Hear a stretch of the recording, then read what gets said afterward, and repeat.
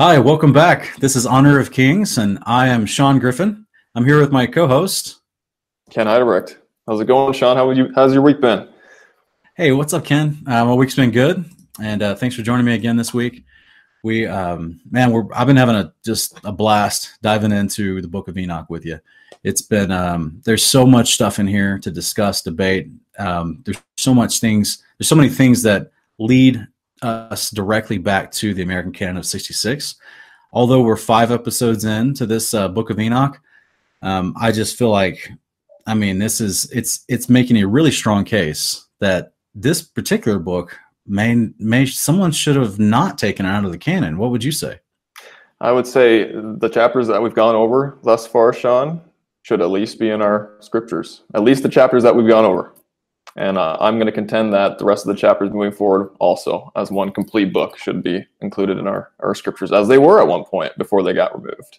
Yeah, and that seems to be the thing a lot of people forget to mention, or maybe choose not to want to talk about. You know, those who think that the Book of Enoch doesn't line up with the American canon of 66, they never really want to discuss this idea that back, as of the 1500s, this book was absolutely in the canon for a long time, and it's always been in the Ethiopian Eastern Orthodox canon, as far as so for over 2,000 years. So we have, in fact, what's interesting is when the Dead Sea Scrolls were found, 1947, the Qumran Caves, Book of Enoch was found. They actually used the Ethiopian canon with the Book of Enoch in that to verify the Dead Sea Scrolls.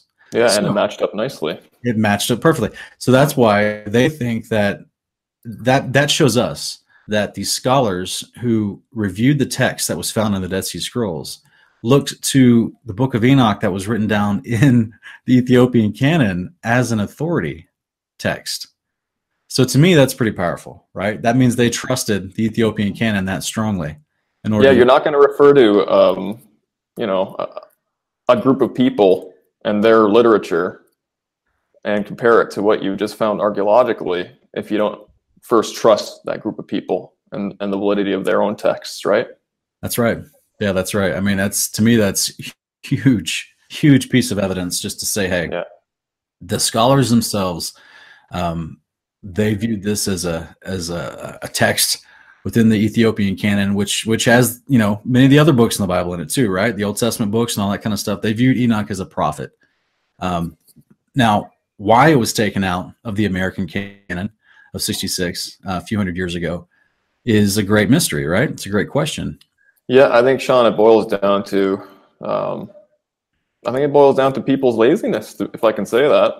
They want things handed to them on a silver platter, right? And they think that their 66 books that they've received through, whatever denomination that they subscribe to within Protestantism, that's it.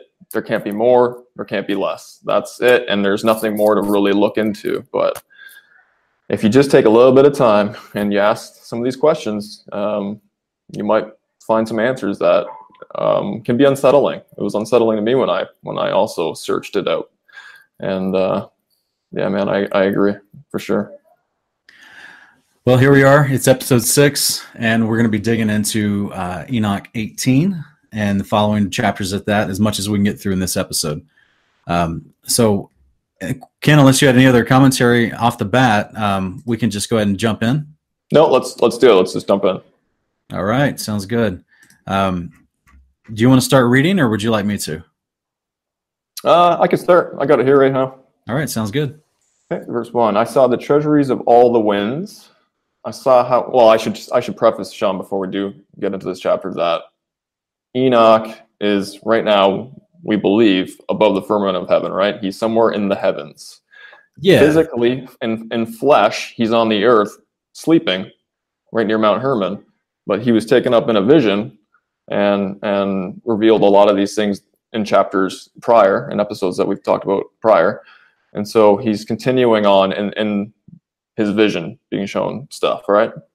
Yeah, the previous chapters, he had a vision. He was west of Mount Hermon, or at least his physical body was, but he was having this vision, which is unfolding about scenes and imagery above the firmament.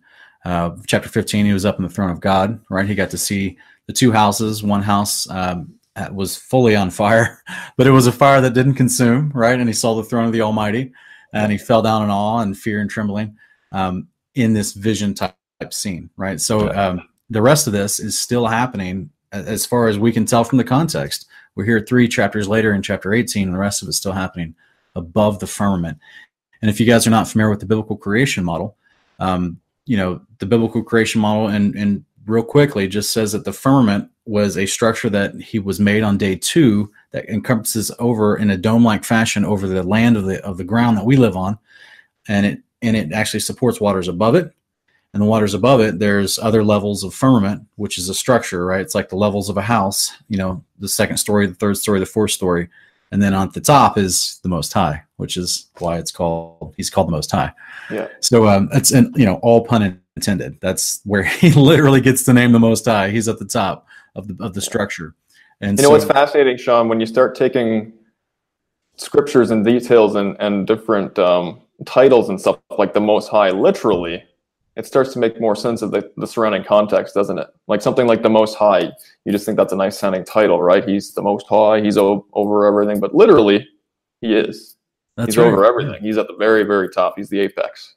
He is, and that's what helps us understand passages like Deuteronomy 10, verse 14, where it says, the Father who's in the heavens, in the highest heavens, right, which is where God is in the highest heavens.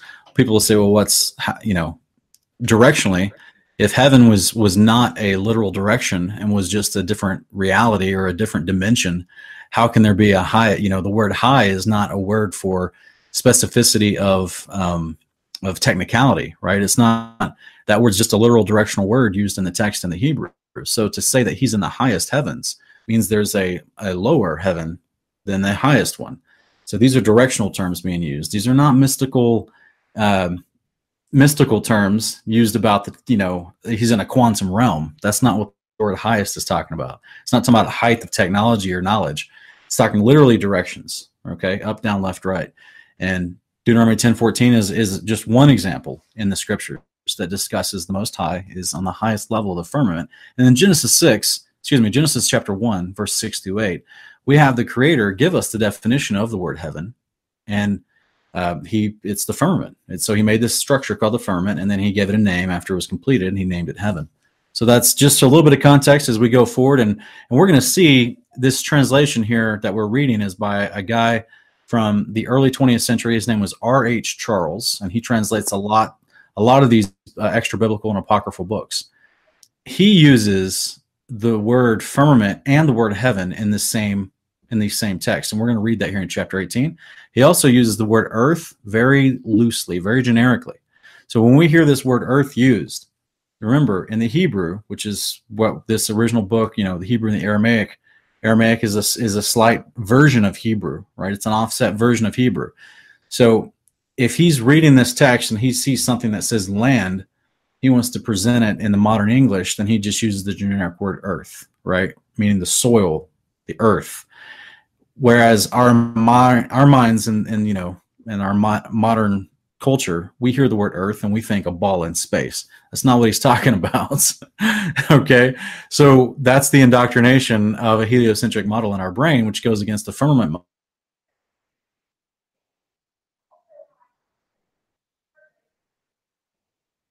The heaven, the firmament, and the earth, and what he's seeing above the firmament. In this realm where there's places where stars reside and angels are, and there's different mountains and rivers and streams and things. This is about the creation that happened above the creation that we live on here. It's above the firmament. And the word earth is just speaking about the land that he's looking at, not specifically the land that you and I live on here on this level, if I could put it like that. That's exactly right, Sean. I agree. So yeah, I just figured we should maybe discuss that before going into this chapter. Cool. So for the renewal, yep. I saw the treasuries of all the winds. I saw how he had furnished with them the whole creation and the firm foundations of the earth. And I saw the cornerstone of the earth. I saw the 4 winds which bear the earth and the firmament of heaven. And I saw how the winds stretch out the vaults of heaven and have their station between heaven and earth. These are the pillars of the heaven. I saw the winds of heaven which turn and bring the circumference of the sun and all the stars to their setting. I saw the winds on the earth carrying the clouds. I saw the paths of the angels. I saw at the end of the earth the firmament of the heaven above. And I proceeded and saw a place which burns day and night, where there are 7 mountains of magnificent stones, 3 towards the east and 3 towards the south. And as for those towards the east, one was of colored stone, and one of pearl, and one of jacinth, and those towards the south of red stone. But the middle one reached to heaven like the throne of God, of alabaster, and the summit of the throne was of sapphire. And I saw a flaming fire, and beyond these mountains is a region, the end of the great earth. There the heavens were completed, and I saw a deep abyss with columns of heavenly fire, and among them I saw columns of fire fall, which were beyond measure alike towards the height and towards the depth. And beyond that abyss I saw a place which had no firmament of the heaven above, and no firmly founded earth beneath it. There was no water upon it, and no birds, but it was a waste and horrible place. I saw their 7 stars like great burning mountains, and to me, when I inquired regarding them, the angel said, "This place is the end of the heaven and earth. This has become a prison for the stars and the host of heaven. And the stars which roll over the fire are they which have transgressed the commandment of the Lord in the beginning of their rising, because they did not come forth at their appointed times. And he was wroth with them, and bound them till the time when their guilt should be consummated, even for 10,000 years." So now that says 10,000 years, Sean, that last part of the chapter there. In other versions, it just says for a long period of time. But yeah, this is interesting. This is interesting, man. Verse 1, I mean, it says, "I saw the treasuries of all the winds."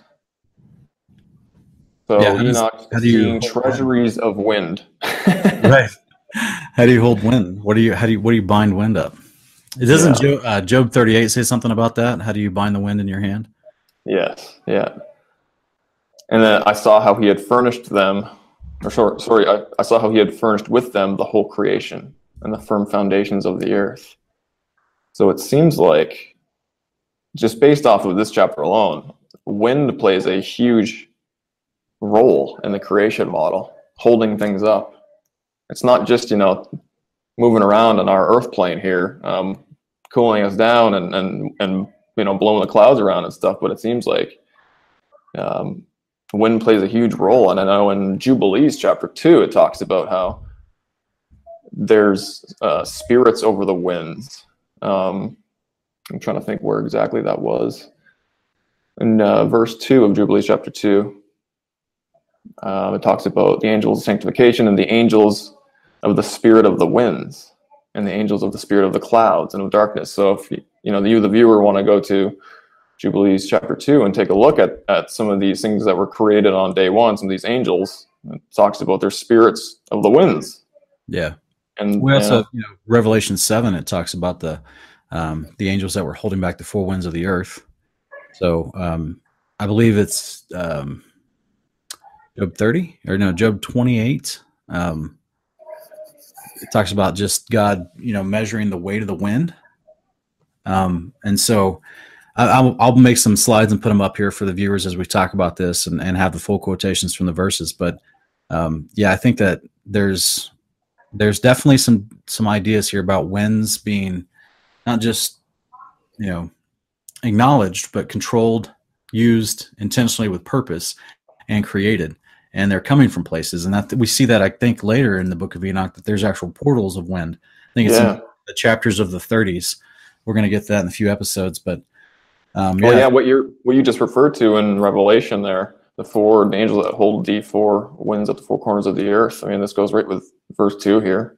Yeah. And I saw the cornerstone of the earth. I mean, if this is the earth, this is where we struggle with locality. Is this land above the firmament where he saw the cornerstones of, or is he, Well, in John's vision in Revelation, is he, in that passage in chapter 7, is he looking at stuff above the firmament or stuff on the earth itself, on the land we live on? Yeah, that's true. I guess before you even asked that, I would have said that it's probably on our earth plane, but yeah, John's in the heavens, in the spirit on the day of the Lord, as it's the book of Revelation starts off with. So he's, I think he's seeing things that are above the firmament of heaven that are contained there, that are coming down on the day of the Lord. Yeah. It's interesting. I mean, it's possible. I mean, I know that obviously John has seen a lot of stuff above the heavens in the book of Revelation. So, yeah. But I would think that the angels that are holding the four winds, that has to play that, like that. Isn't that something to do with like end time prophecy in terms of something that we experience on our earth plane? Well, I'll just read real quick from Revelation 7, and let me jump into Revelation 6 and make sure.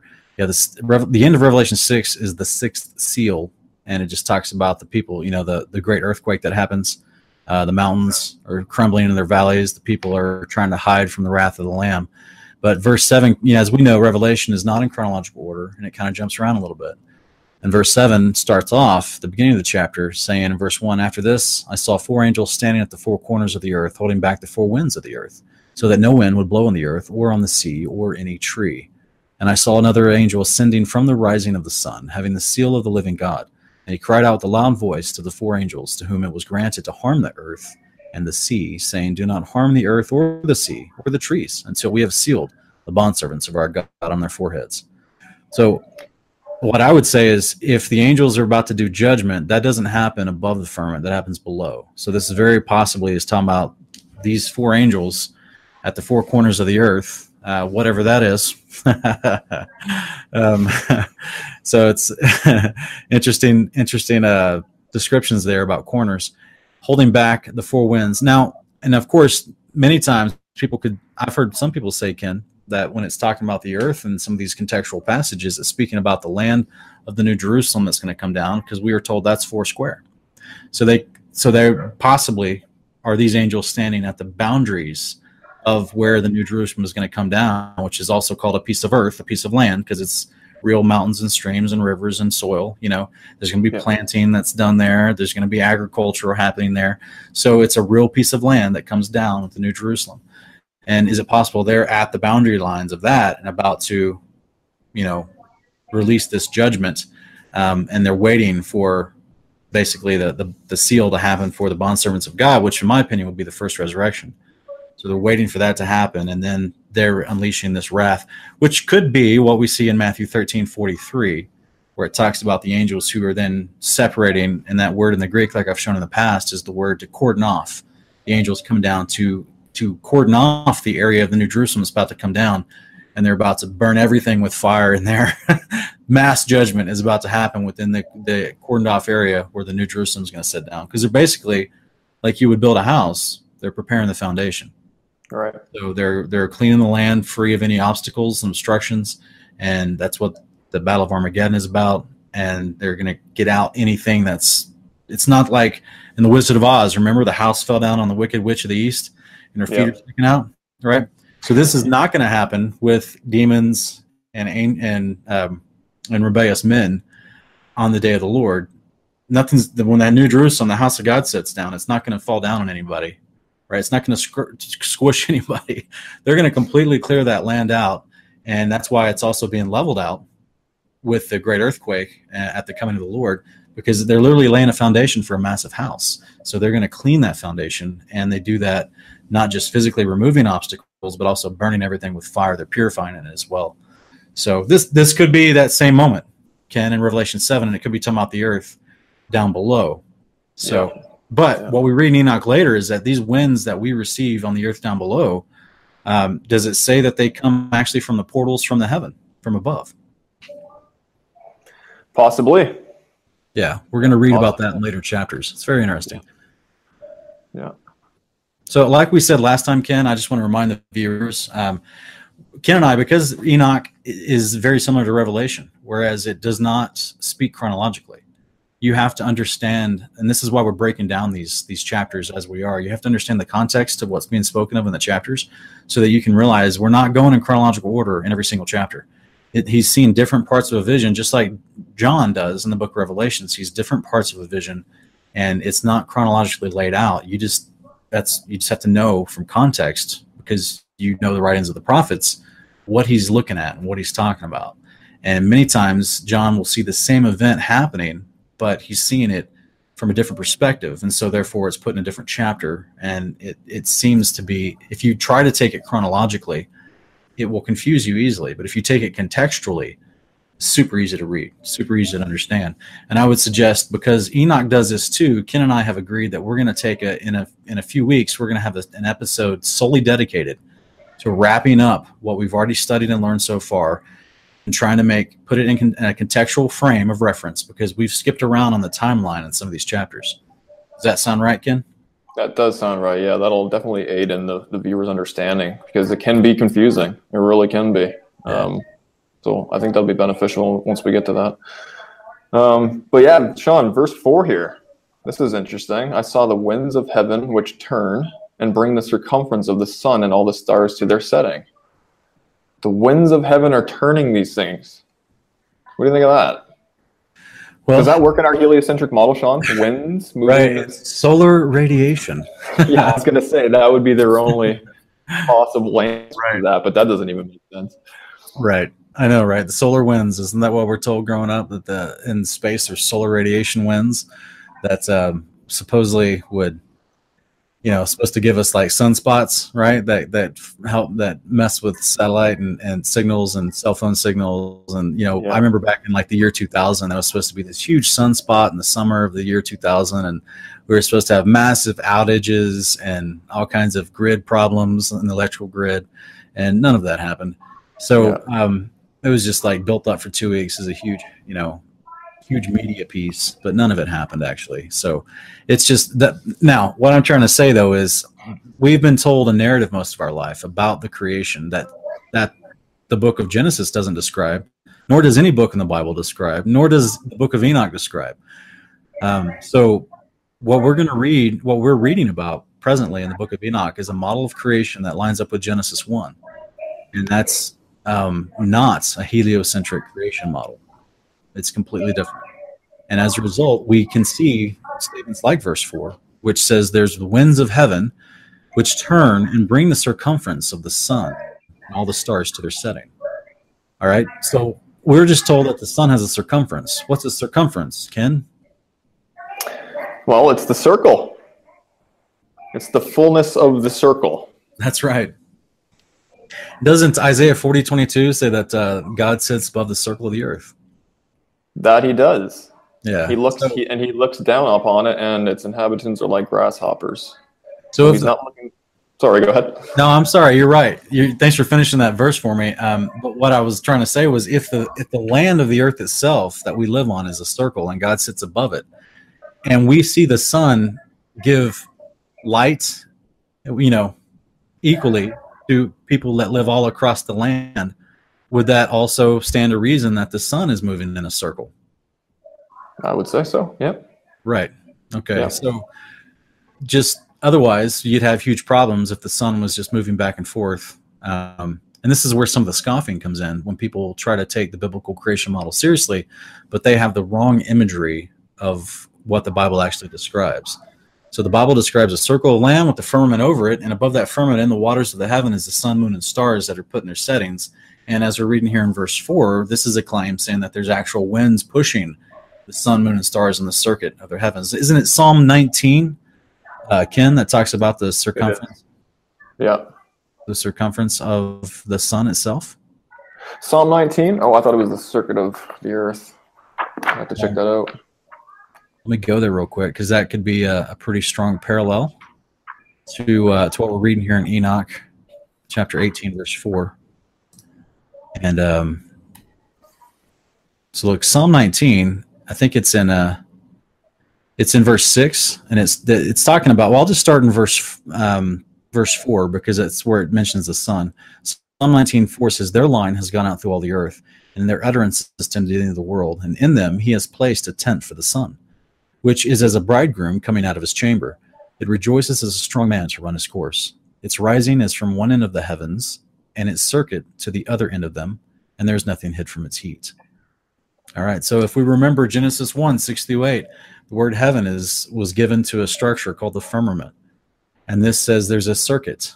All right. So if you look up the definition of the word circuit, it's a completed course that comes back to a starting point. Okay. So this is not just a line infinitely corkscrewing through infinite space, right? Yeah. That never comes back to its point. That's not a circuit. That's why it heads back to its tabernacle. That's right. That's exactly right. And that's why we're seeing this line up with what we're reading in the book of Enoch as well. So looks like in verse 5, the winds also carry clouds, he then follows it up with, I saw the path of the angels. And then he says, I saw the end of the firmament of the heaven above, which that's interesting. So I want to focus real quick, if I can, Ken, I just want to focus not just on, we already talked about how winds are obviously doing things above the firmament, right? In the course of affecting the creation and how we view it and observe it. But I also wanted to talk real quick about, it talks about the path of the angels, and then it says at the end of the firmament of the heaven. Now, this firmament of the heaven is a phrase that we also see in Genesis 1. So I just want to go there real quick, and it's going to be in verse 17. It says, God placed them, he's talking about the stars, in the firmament of the heaven to give light on the earth. So we have a precedent already. In fact, Enoch's older than Genesis as far as, when it's claimed to be written, right? The authorship of Enoch, if this is his book, and it's a pre-flood book, then that dates back before Genesis. Am I tracking that properly? You're correct, Sean. Yeah, so that would mean this term firmament of the heaven used in Enoch 18:5 predates the term used in Genesis 1:17. That's right. So I just want people to because we're going to see that firmament of the heaven term, we're going to see that again in verse 12. So I just want people to take note of that as we're reading. These are terms we're finding already in the canon that we've grown up with, the American canon of 66. Yeah. So Sean, what do you think the paths of the angels that he saw are? Do you think that has any correlation to Jacob and the ladder that he saw, the angels coming down on? It could be, man. It could be. I know that it seems to be, and I could be wrong, but it seems to be from some of the other books in Scripture, not just the mention of Jacob and the ladder going into the firmament like you're talking about, but also in some other books, it seems to be at the end of this heaven, right, with this firmament structure he's looking at, and at the end of it, that seems to be like I don't want to say the staircase, but the huge elevator or something. That seems to be the Led Zeppelin song. Right, that's right. It seems to be that they're not just, it's like that's the designated, entry point up and down into our realm of the earth, our realm of land and waters and sea and sky, to come down below the firmament that we see described in Genesis 1:6-8 and leave their realm of the heaven above, right? So it seems to be, because I think we see that also in the book of Jasher chapter 4, where he goes to the end of the heaven where there's snow and stuff, and then that's where it says where the angels come down, if I could put it like that, and go back up into the heavenly realm above. So so it seems like the angels have a specific path and a direction that they have to follow in order to descend and ascend, right? It's not like they can just kind of maybe go through the firmament and what I mean? Like they're corporeal in a way too, right? They're not just these wispy little ghost things that can just, Well, just like we see in Genesis 7:11, that the firmament itself, remember, it's a structure. This firmament is a structure, and it has windows in it. Now, some translations in Genesis 7:11 call them floodgates because of what's about to happen in the context of the passage. These windows of heaven are open, and the water comes down from above the firmament to flood the earth during the days of Noah. Yes, springs of the deep also burst forth, so it's flooding from top and bottom during the flood story. But that, so just as we see windows / floodgates being used in the structure during the days of Noah for the flood judgment, it would easily stand to reason that there's other doorways, if you will, and that's where I would contend that Enoch calls them portals in later chapters. He doesn't use the actual English term door, but he's just seeing a portal where things go back and forth, in and out. Just like we saw in chapter 15, where he went from one house to another, and he went through a portal to get from one house to another. And I just think it's basically a reference for a doorway and a physical, literal doorway in a physical, literal structure. Yeah, So I agree. The angels themselves have the door they use to go down to the earth, and they come back up to the, to the heaven. Now, here's the interesting part. What happens if you see, like if you're in, Africa and you saw an angel fly above in the air and then take off? Now, did he just go straight up through the firmament? Is there a doorway in that direction? So we may see him fly away because he leaves our visual perspective and we can't see it anymore. But he's gone to wherever he's trying to get to the door to go back up to the realm above. It's an actual process, a journey, which makes me, as far as if we're talking about directions and terms, left, right, up, and down, it reminds me of what we mentioned briefly last week with Jesus addressing Legion, the demoniac, and what they beg him not to send them back to the abyss.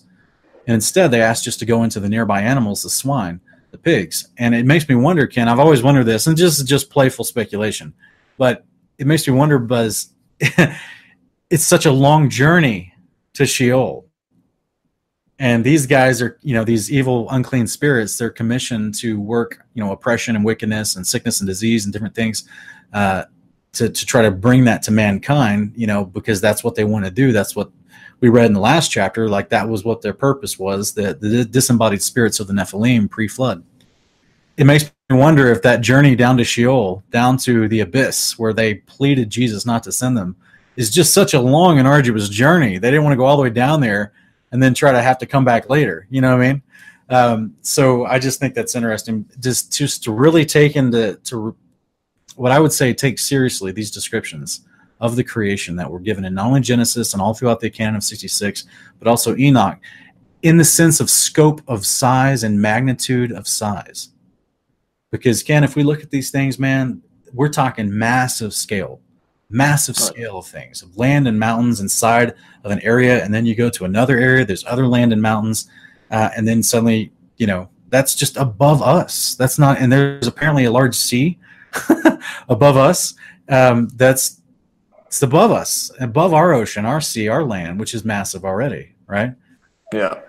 No, it's crazy, man. And not to belabor the whole demon aspect of what you just were talking about, but I subscribe to the understanding that the 1/10 of the demons that were allowed to roam the earth to tempt and do what they're good at doing, they can't go to Sheol until their appointed time. They're going to see their condemnation on the day of judgment. So in my opinion, I don't even think they can go to Sheol, even though, when they ask, are you Yeshua, are you here to, take care of us before the appointed time or whatever? I think they're allowed to roam the earth. And so they wouldn't even be able to go to Sheol, even if he, I don't see him saying go to Sheol, because I think that they're up here for a reason and they can't transcend. They can't go, to Sheol and back and whatnot, where the other 9/10 of the demons are chained up in. That would be the only difference. Well, do you think that, and we'll read this in later chapters in Enoch, not only Enoch 52 through 54, but also 61, 62, and 63. But do you think on the judgment, on the day of the Lord, when Yeshua returns and he's dealing with the hosts of Azazel and they're thrown into the lake of fire, do you think it's including the 1/10 of the demons that were not? I do. I do, yeah. So I think all of them are going to get dealt with on the day of the Lord. So help me. Okay, so maybe I misheard you. Did you just say that you were thinking that that on the day of the Lord, that the 1/10 that's left out to try to cause chaos among mankind, that they're going to be sent to Sheol on the day of the Lord? No, they're going to be punished, right, in the lake of fire on the day of the Lord, in my opinion, along with the rest of the 9/10 of their brothers. But I'm just saying, because you had said, like, maybe you're speculatively saying playfully that, maybe that they asked to go to the swine because the journey to Sheol is just too long and arduous and all this stuff. I don't think that they could actually go to Sheol right now. I think that they can be dispossessed and then they can go and continue to wander the earth looking for other places to inhabit. But I don't think they actually go between Sheol and here, nor can they. I think only their brothers are placed there.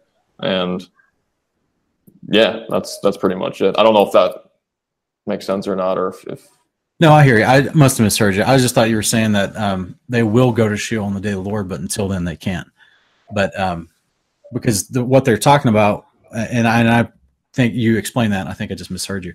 But what they're talking about when they address Jesus is they're just saying, hey, have you come to torment us before the appointed time? Which, as I've explained in other videos and maybe even last week, that that's them taunting Yeshua to say, are you going to do something unrighteous? Which is because that's why there's an appointed time for these judgments. Yeshua was not at that moment.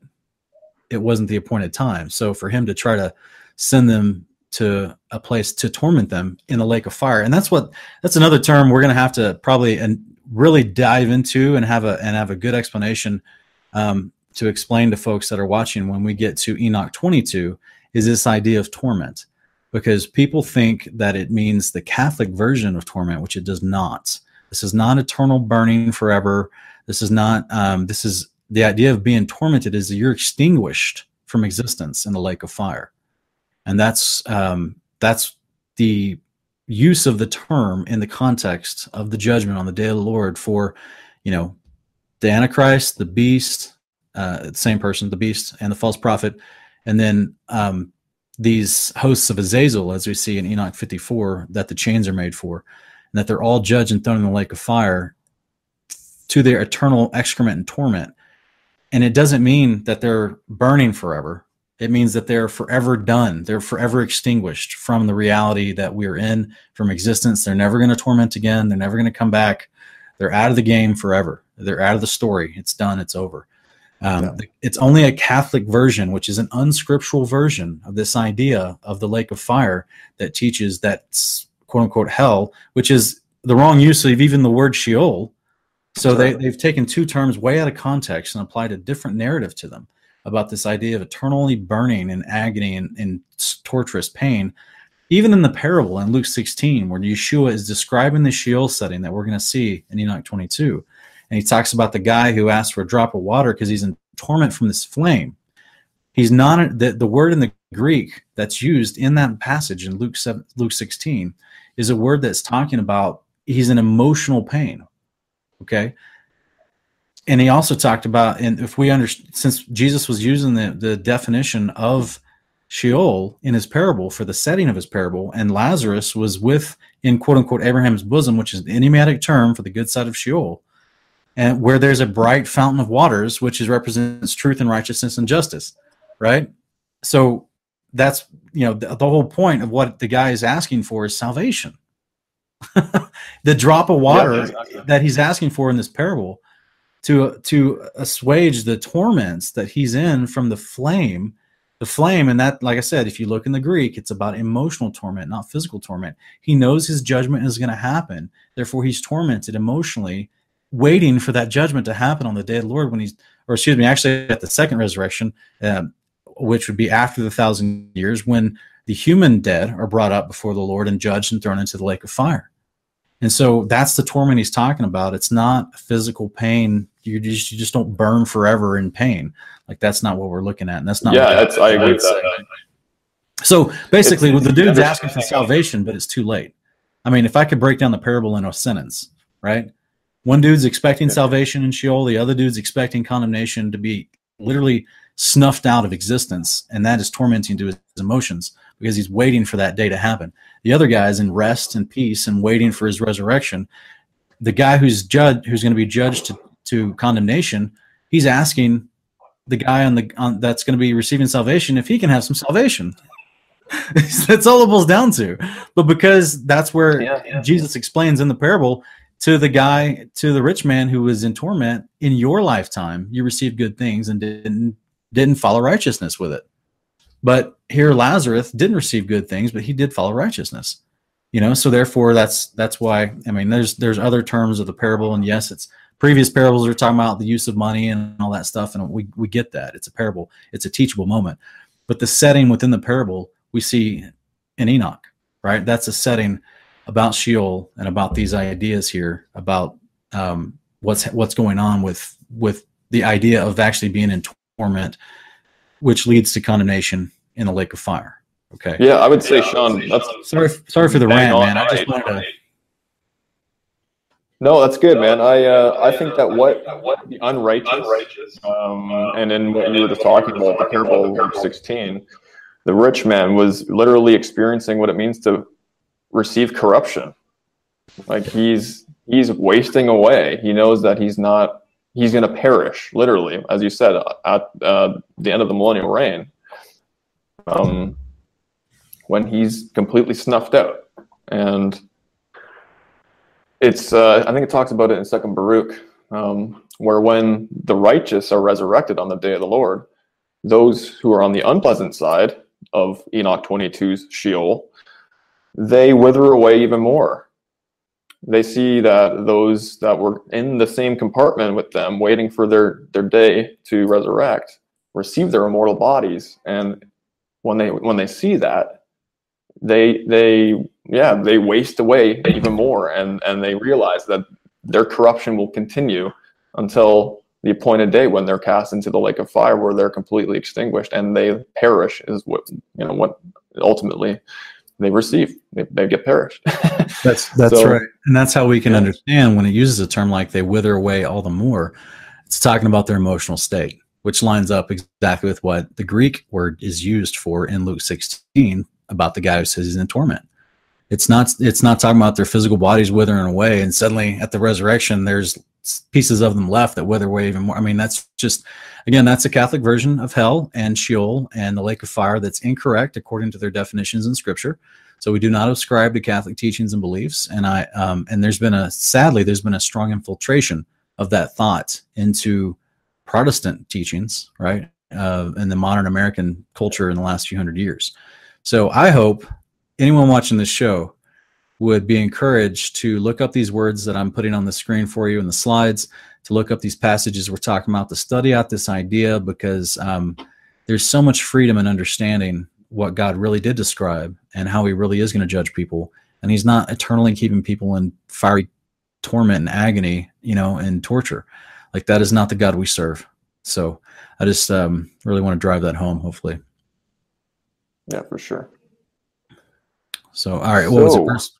So yeah, I'm sorry to get off base a little bit, but hey, that's going to happen, man, because we're coming across concepts that are just all over the scriptures, right? So I think people need to realize that, that this is what the scriptures say, and this is what Enoch's talking about here. I do like the interesting idea that it says in verse at the end of verse 5 and 6 here, I proceeded and saw a place which burns day and night, where there are 7 mountains of magnificent stones, 3 towards the east and 3 towards the south. And as for those towards the east, there's one of colored stone, one of pearl, one of jacinth, and those towards the south of red stone. So it's interesting because we got 6 mountains. There's 7 mountains total, but he only describes 6 to begin with, right? 3 of them have different colored stones, and the other 3 are red stone. But then in verse 8, he goes into the middle mountain. So that means the last 7th mountain that he has yet to describe, he describes here. It says the middle one reached to heaven like the throne of God of alabaster, and the summit of the throne was of sapphire. I love how, in these descriptions of the mountains of God, and me personally, from all the research I've done on the New Jerusalem and Zion and from the prophets and the American Canon of 66, this description here is of the 7 mountains of Zion. That's in the New Jerusalem. So that's why it says the middle one is the biggest one, which someone who's reached up to the firmament of heaven, right? It reaches up to heaven. And the top of it is like full of sapphire, right? Because we're, and actually we're going to read later in chapter 25, it talks about this mountain again. And it says the top of it is actually shaped like a throne. And it's also sapphire again. So it's the same description again.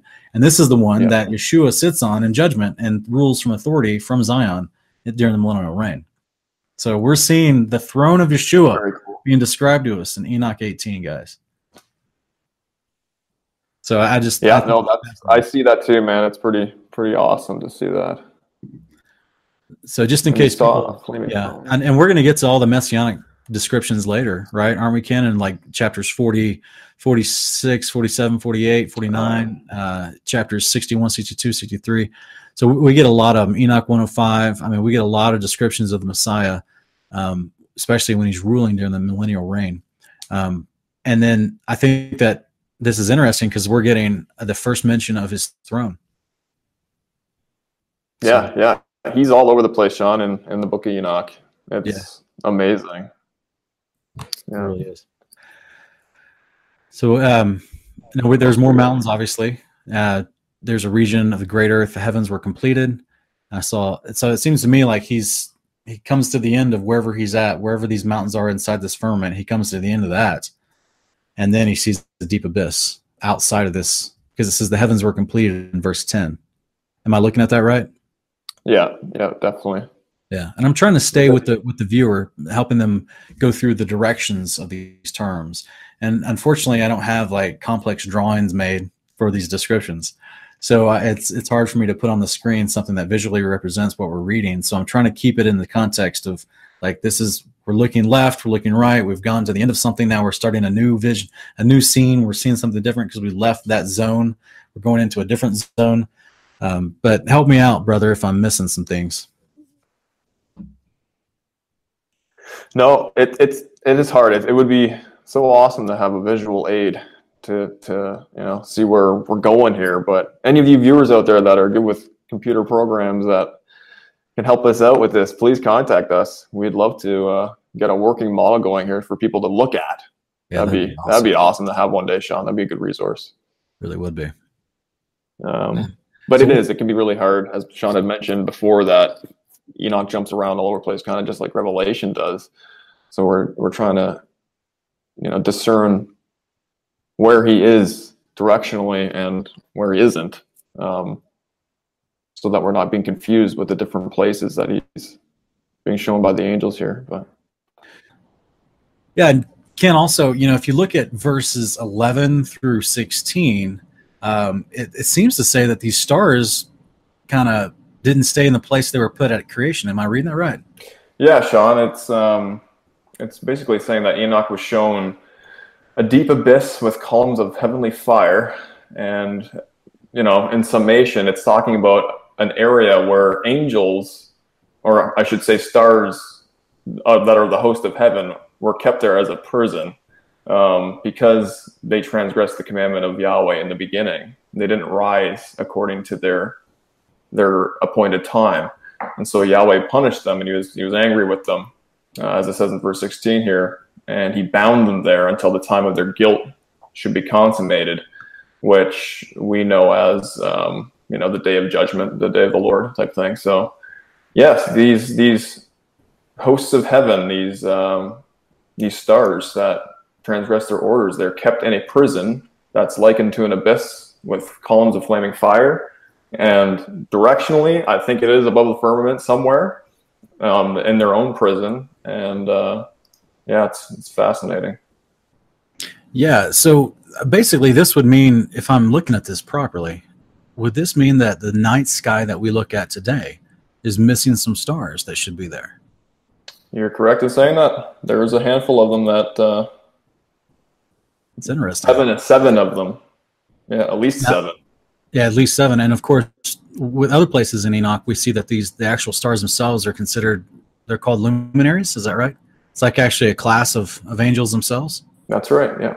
So, and they have an angel policing them, I guess you could say. His name's Raguel. Raguel.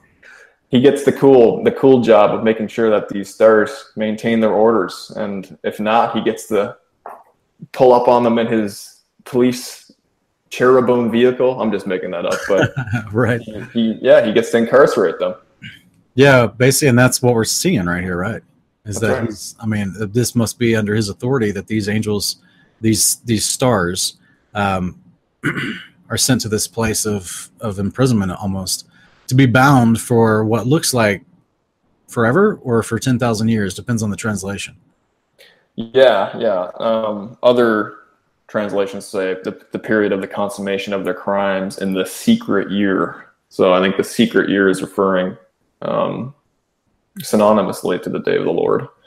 Yeah, I could definitely see that as well, because that seems to be the day when angelic things, minus Satan himself, which is still another peculiar little thing, but it seems like most of the bad guys, most of the things that transgressed in the heavenlies, not mankind, because mankind's not brought before him, and the other.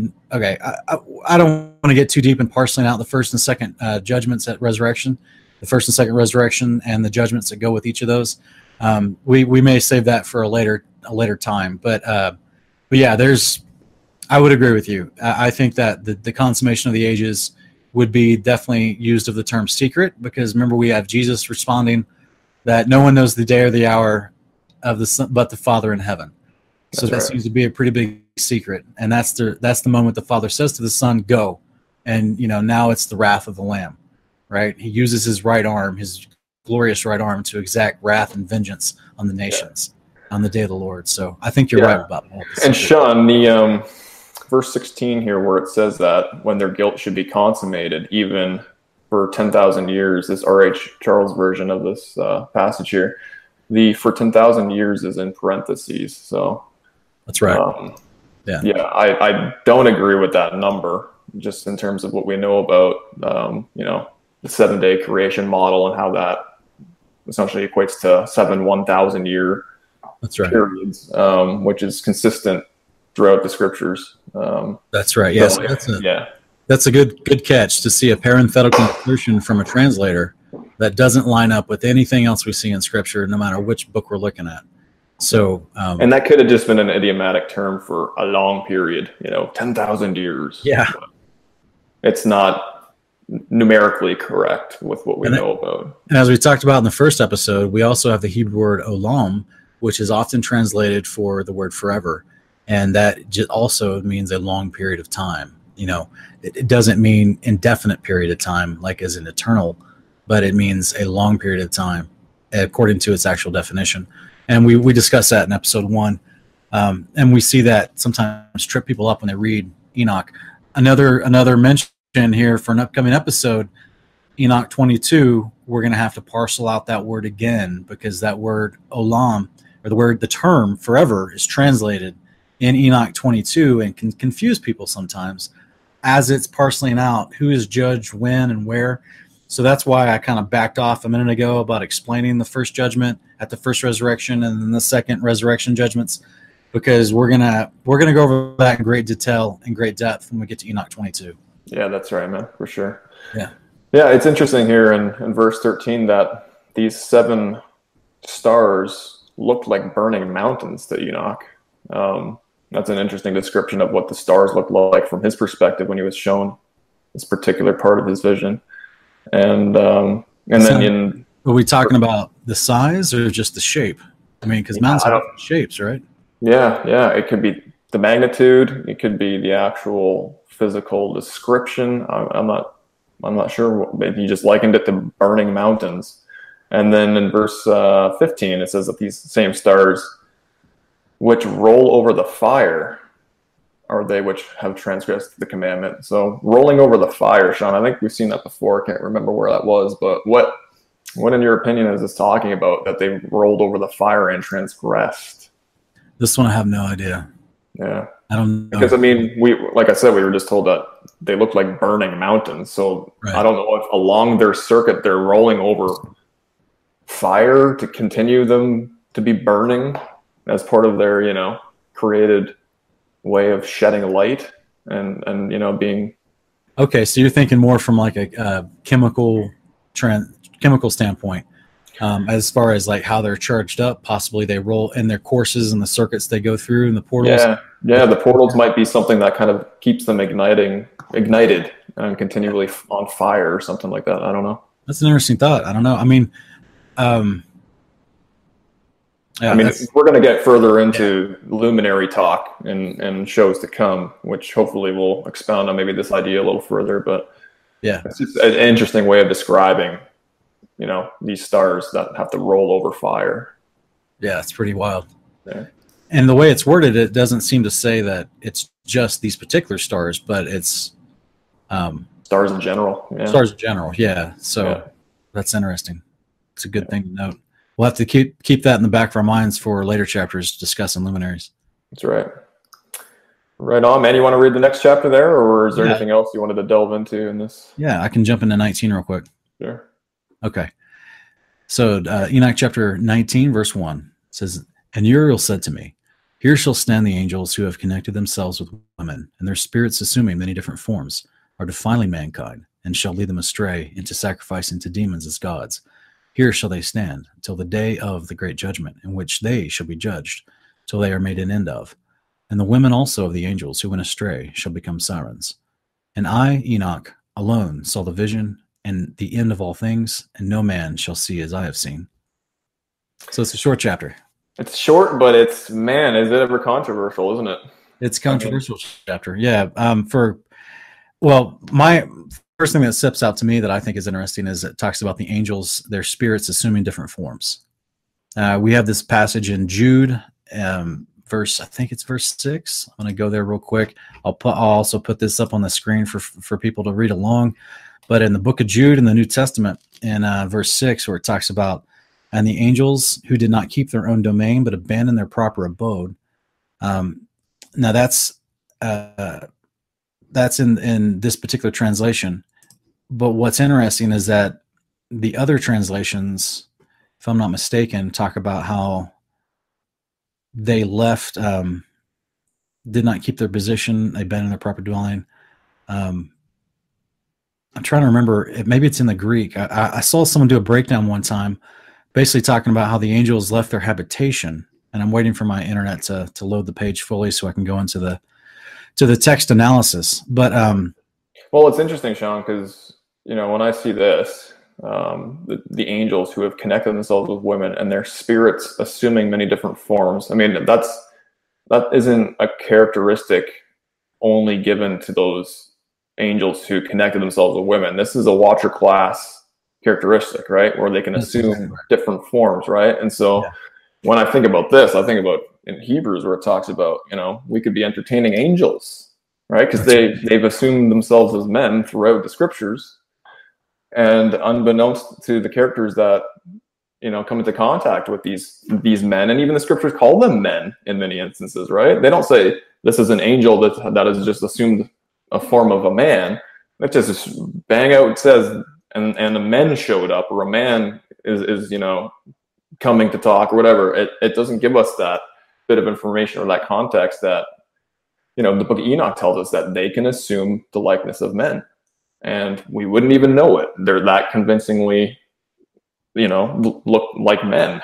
So it's just something to consider, especially when we think about, Abraham's interaction with 3 men that showed up with him, and elsewhere in the scriptures, right? Yeah, absolutely. And like I said, there's that mention in the Apocalypse of Baruch. It talks about the resurrection will be like the angels and being able to change into any form we desire.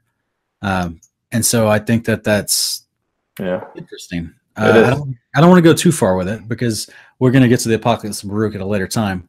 We will, but even here, Sean, assuming many different forms. That's right. It goes beyond just turning into men, right? I mean, in the book of Jasher, which is an interesting book to look at. It's controversial, obviously, but Satan, who we're speculating might be Azazel, was able to turn himself into a pool of water, a river. So they can change into things that go beyond just like, a man's appearance type thing. They can change into elements in a way. And they're already a fire, right? They're a fire, so that's right. Yeah. And we have, this idea, we have similarities of this idea with countless millions of testimony from people that have seen demonic possession or have seen, very demonstrable events of spiritual wickedness in our modern life, where they'll talk about things changing shape, people's faces changing shape, people that are possessed. This is where modern media has tried to glamorize or glorify this idea through horror movies. But the sad reality, the terrifying reality of this idea is that you see this kind of stuff in small doses, people talking about experiencing this stuff when they have interactions with demonic activities that are not productive, that are not good, right?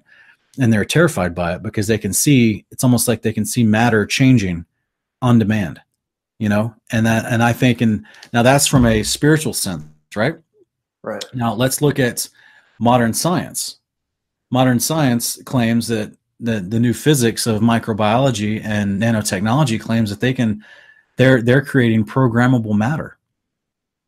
so that they can create stuff that'll change forms and shapes whenever it wants. Because on a small molecular level, they're able to control it and move it around. So essentially, this is manipulation of the creation in general, but at a microscopic level. Do the angels have the power to do this? It seems to say they do. Yeah. So that's all I'm trying to get at, is just try a real world practical example, both from testimony of the demonic interactions, but also in physical sciences. We can see that this on a physical level, outside of a kind of a spiritual realm, we can see the same concepts parroted. And I think that that's fascinating that we have here a direct mention that angels can assume many different forms. Yeah, exactly. So, Sean, just for our viewers' sake, and even just for our own sake here, verse 1, where Uriel is showing Enoch this is the same place as the 7 stars that are bound in that abyss, right? Yeah, exactly. So the previous context, we went to this outside of this one enclosed area that was called, he reached the end of that firmament of heaven, went to a different place where there was an abyss, where there was no clear firmament above or bottom below, a place of fire and burning mountains and abyss, a not good place. And then here we have a conversation pick up while he's there. And it's Uriel saying, here at this place you're looking at shall stand the angels who have connected themselves with women. So what I'm seeing, Ken, to me, is this is Tophet.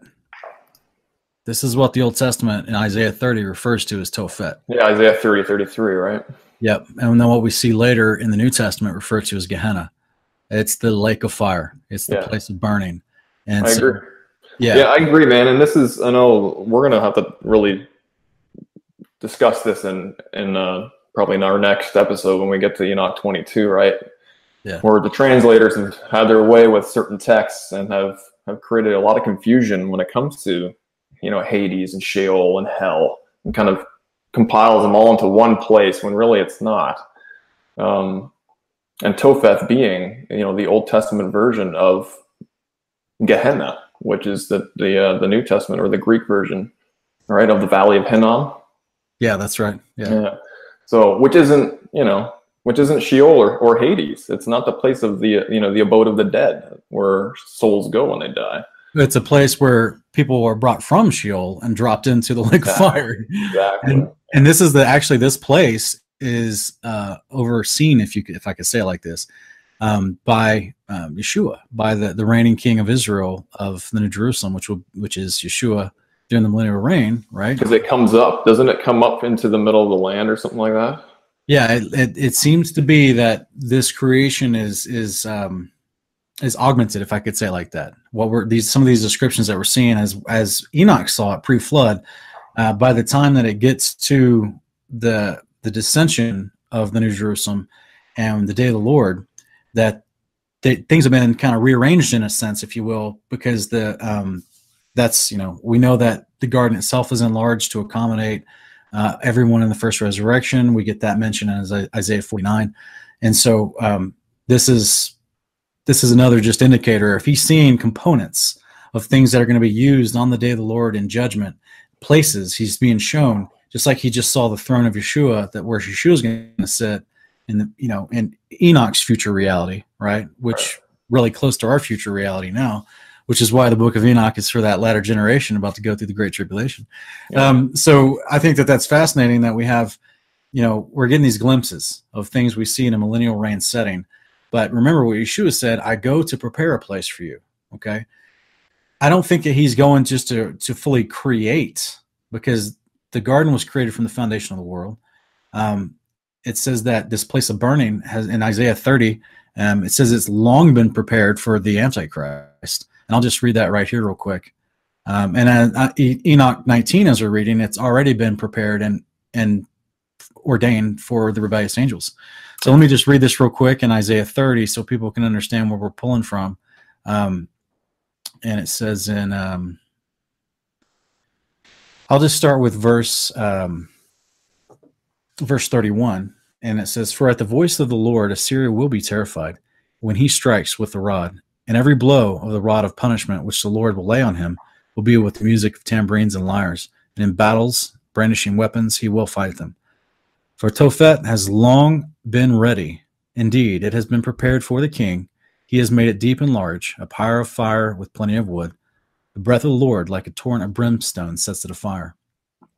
So So, I just think which king are we talking about here? Yeah, we're talking about Yeshua. This is the King of Israel. This is going to be the King of Kings, Lord of Lords.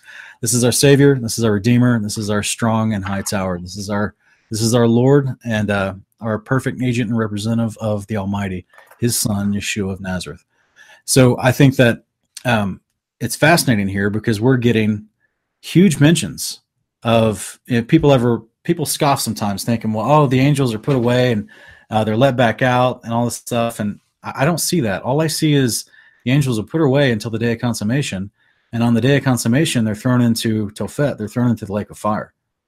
That's right, yeah. And then just the surrounding context of what you just read there in Isaiah 30, that's referring to Nimrod, right? The Assyrian who will be beaten down. That's right, yeah. And then we get that in the next chapter as well, right at the end there, where it talks about the Assyrian will fall by the sword. Because in another extra biblical book, we're told that Yeshua takes this Assyrian Nimrod up to his mountain and convicts him, and then lays him open thigh to neck, right? As we know. Yeah, that's right. Yeah, it's cool. Yeah, Habakkuk 3:14 talks about the Assyrian who's defeated by Yeshua, and then we get what other book is it? Is it? I think it's second. Is it Second Baruch? Is it Second Baruch that talks about him being actually brought to stand before Yeshua? I think it's Second Baruch 30, I believe. Yeah, and that's where we had the kind of like the irony, if you will, of the Antichrist and his original purpose, which is the purpose of Nimrod, which was in Genesis 11 to ascend through the firmament, to get to heaven, to kill God, to reign as God does on this throne. But the only time he's ever going to get close and he's going to see this throne is the day of his judgment. And then he's thrown into the lake of fire. So that's some irony for you. Yeah, sorry, I said Second Baruch 30. I apologize for you guys out there. It's the 40th chapter of Second Baruch. Yeah. The 30th chapter is really interesting because it talks about Yeshua coming back, returning in glory, which implies a second time for him to come back. Right. We're gonna get there. Sorry, Sean. I know. It's okay, man. It's okay. Yeah. It's just for the viewers out there, in case they're not familiar. Second Baruch is also called the Apocalypse of Baruch. That's right. So if you're trying to research it and read it before we get to it on this show, but we will get to it on this show because like Ken just talked about, there's wonderful messianic prophecies in there. And to me, that's of probably of all the books that were removed from the Bible, the book of Enoch and the book of Second Baruch, the Apocalypse of Baruch, are the most suspicious of the ones to remove from the Bible because they describe the enemy and the coming Messiah in so much detail. So if you're trying to confuse the body of believers to not be able to stand sound doctrine, not be able to understand scripture that they're reading, you take those two books out and you've gone a long way to confusing people. Yeah, that's right, Sean. I agree. And if this book, I mean, even though our 66 canonized scriptures do talk about, Yeshua in a way where he's going to be coming, right? You would want to remove a book like Second Baruch. And then as a result of that, we have anti-missionaries, right? Who's saying, where is he in the scriptures? Where is any talk of him coming in the flesh and this and that? Second Baruch actually refers to that. And very clearly with no misunderstanding. Yeah, it's very, very blatant. So now, whereas in the past, before I ever read Second Baruch, I had to kind of parcel it out from very, very unique passages in the Psalms and in other places in Isaiah. Obviously, Isaiah 53 is a big one. And you line up the context of Isaiah 53 as a suffering servant who dies with all the context of all the prophecy of the coming on the day of the Lord.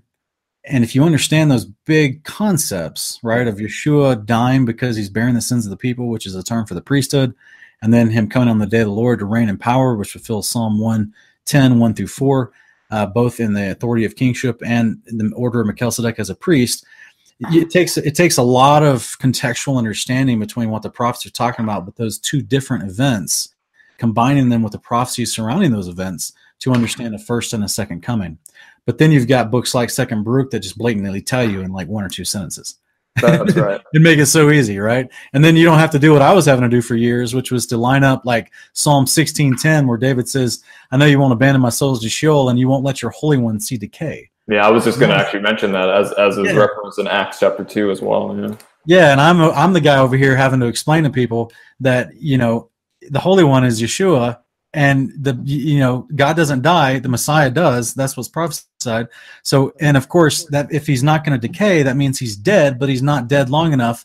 He's going to be resurrected. And so I'm having to, from that little statement, piece together these theological concepts that would take, a month to explain to people from all the prophets. Yeah. And then you got books like Baruch that come along and just do it in one sentence. And I'm over here just like, oh, why didn't I have this information available to me earlier? You know what I mean? Yeah. So it's, I'm appreciative of books like Baruch. And like I said, it's highly suspicious that a book like that would have been removed from the canon. Yeah, amen.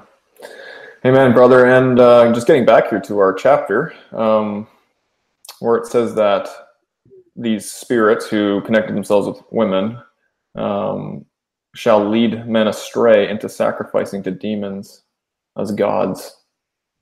So that's referring to, obviously, a post-flood reality, correct? Or do you think that they were leading them astray to be sacrificing to demons before the flood? But that wouldn't really make sense, because demons are, wandering spirits of the dead Nephilim giants, correct? I think the word shall is maybe misleading to us to think of a future event, but it's just recapping what we've already read about they took wives, they had the offspring, and then it tells us that their offspring become the demons on the earth that men make idols of and oppress and torment men and cause sickness and disease. Because we read that, what was it? Last chapter, was it chapter 17 or 16? So we read that in the last episode, that is where we get the word demons. That's where we get this idea of unclean spirits, is that they are the disembodied souls of the Nephilim. And so that means even when they're in the body, they're still being worshipped as gods before the flood, which is why this same practice picks up post-flood. And the demons and the unclean spirits always set themselves up as an idol, as a physical representation of their quote-unquote non-corporeal self, so that the people can worship them in idolatry. Yeah. Did I make any of that clear? Oh yeah. No, that's clear, man. So that's where I get out of that. I'm not sure this is talking about the angels are still around post-flood. I mean, obviously we know that one angel's still around, Azazel, but he didn't defile himself with the women, as far as we can tell. So therefore, these ones that are being judged for this specific act of defiling themselves with women, their offspring, the Nephilim, are leading mankind astray into sacrificing to them and worshiping them in idolatry. Yeah, okay.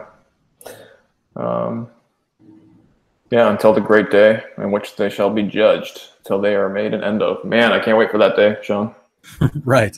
And that's, to me personally, that's why I don't know, like, all the Nephilim, all the offspring of both the angels that took wives and all their offspring. And then anything that became Nephilim post-flood and got to the point of qualifying themselves as a corrupted, unclean spirit. And that was a kind of a difficult conversation we had last week, where we were trying to parcel out with great detail the difference between someone that can manipulate themselves to grow bigger as a giant, and then someone that was literally an unclean spirit, and the difference there between. Okay, because we sometimes get the same word Nephilim used in both instances. So I was trying last week to very diligently parcel that out for people to understand. I hope I did a good job, but I listened to the episode again, and I could probably spend another 20 minutes trying to help people understand it. But the idea that what I'm seeing here in chapter 19 is that both the angels who took wives and their offspring are going to be thrown into the lake of fire at the return of Yeshua. Yeah, I agree. I think which is amazing, because I'm guessing we may get to see that. Mankind, resurrected mankind within the New Jerusalem may get to see that. And Ken, if we remember the descriptions of the New Jerusalem, which is also called Zion in the Old Testament, which is this land area and these mountains and this whole concept that Enoch's has been shown in these past few chapters, remember what Revelation 21 calls the New Jerusalem, that its walls are clear. Yeah. So people can see into this place. They just have to, and that's for a different conversation, different chapters. We can go into Ezekiel and a whole bunch of different places, but the survivors of the day of the Lord who are outside the city that start encamping around the city because they come to it for provisions, for food, water, shelter, medicine from the trees that grow along the river of life, they can't go inside the city unless they're doing Torah. And unless they, just like we have the example given to us in the law in Exodus through Deuteronomy about people that could get close to the presence of God, and they only did that through sanctifying and purifying themselves through these acts of the Torah. And of course, also their heart had to be right. So there's some qualifiers, but you can get into the outskirts of the city. From what I understand, they just can't get to the inner depths of the city. Long story short, they can see through the walls of the city. Is it possible, since this mountain is going to be the biggest mountain in the entire area within the New Jerusalem, the top of the mountain made of sapphire, that's the throne of Yeshua, is it possible that the survivors of the day of the Lord are going to get to witness these rebellious angels and all their demon offspring who've led mankind astray and caused all this chaos and disease and death, that they're going to get to watch them be thrown in the lake of fire and judged by the righteous judge, Yeshua? Is that possible? I would say it's highly possible, John. And I think Paul mentioned something in 1 Corinthians 6, I believe it is, where it says that, do you not know that you will judge angels? Well, I think not only will we see their judgment, we may actually take part in the judging process. It's wild, man. It's wild. Yeah. But imagine that testimony, that you survived the day of the Lord and all the craziness that happened on the earth at that time, and you travel with your family and who's left of your friends and family. You travel with them to the New Jerusalem, this massive 1,500 mile tall, 1,500 mile squared city, come down through the firmament, and you can now see it connected to the firmament above because of the way it's designed and how scriptures tell us. And you see inside the angels moving around because you can see through the walls. You see inside us, the resurrected saints, in our in our white clothing that we get at the resurrection, moving around. And as we are illumined by God, as Revelation 22 says, so we're kind of glowing in a sense like Moses did when he came down from the mountain. And you see Yeshua on the throne, right? Because every eye will see him. And so because you can look actually through the walls of this amazing city, and what a testimony as far as like, oh, I want to aspire to be in there. So therefore they start learning Torah. They start learning the instructions of God for righteous living. No, I agree, man. It's crazy how it's all going to be set up. And I think that is the purpose for why, the mountains are laid low and the valleys are risen up and filled up, to make a straight path to Yahweh's, his kingdom, so that all eyes can see from whatever corner on the earth you can see it. It's amazing.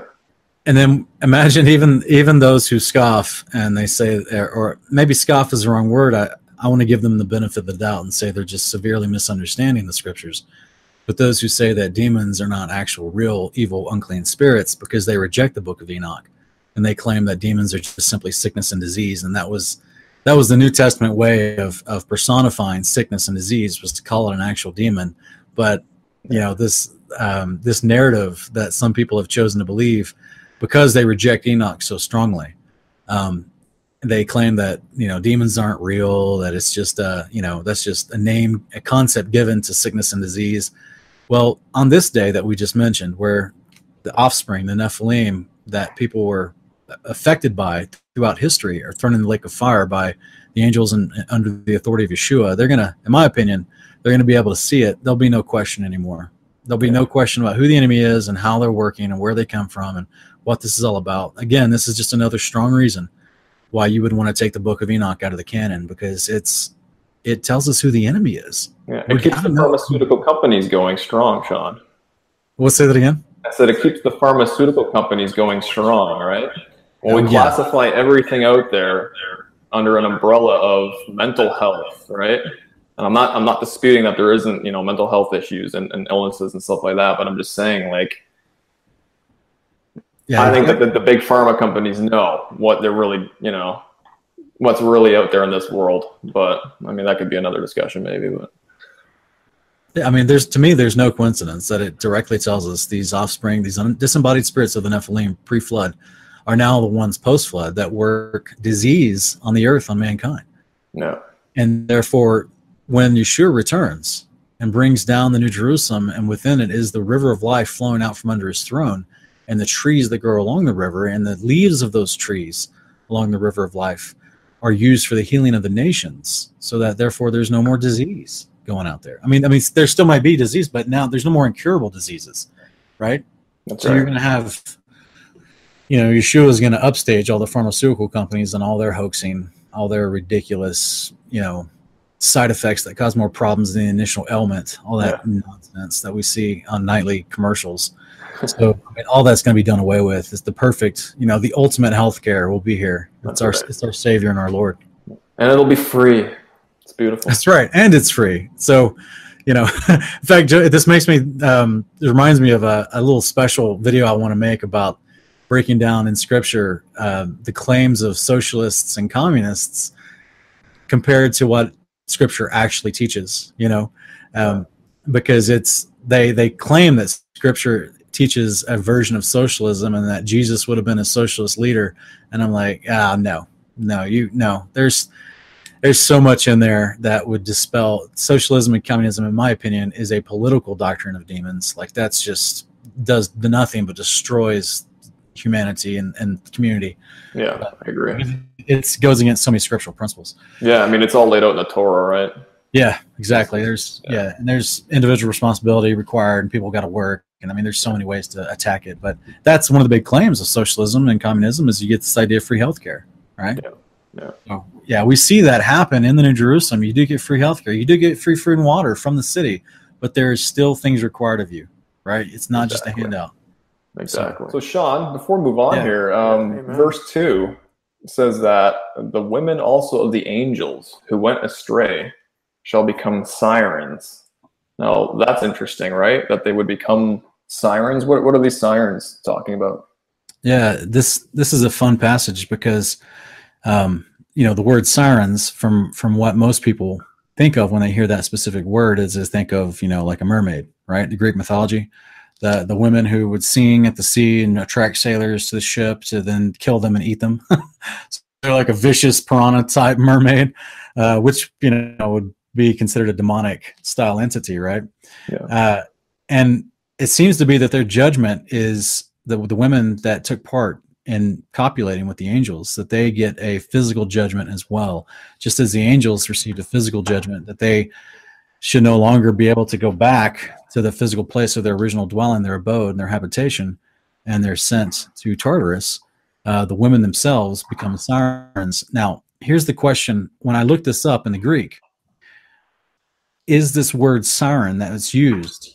And the reason I had to say the Greek is because if the book of Enoch was found in a version of Hebrew, which is called Aramaic, and that's been translated over, and this was the best use of the translated word that was found, and we use this term sirens, or at least this is what R.H. Charles, who translated the Aramaic to sirens. If we look back in the Septuagint, which was a Greek version of the Hebrew Old Testament, we see this same word that is used to translate to sirens here is being used in different types of ways throughout the Old Testament that we have in the modern American canon of 66.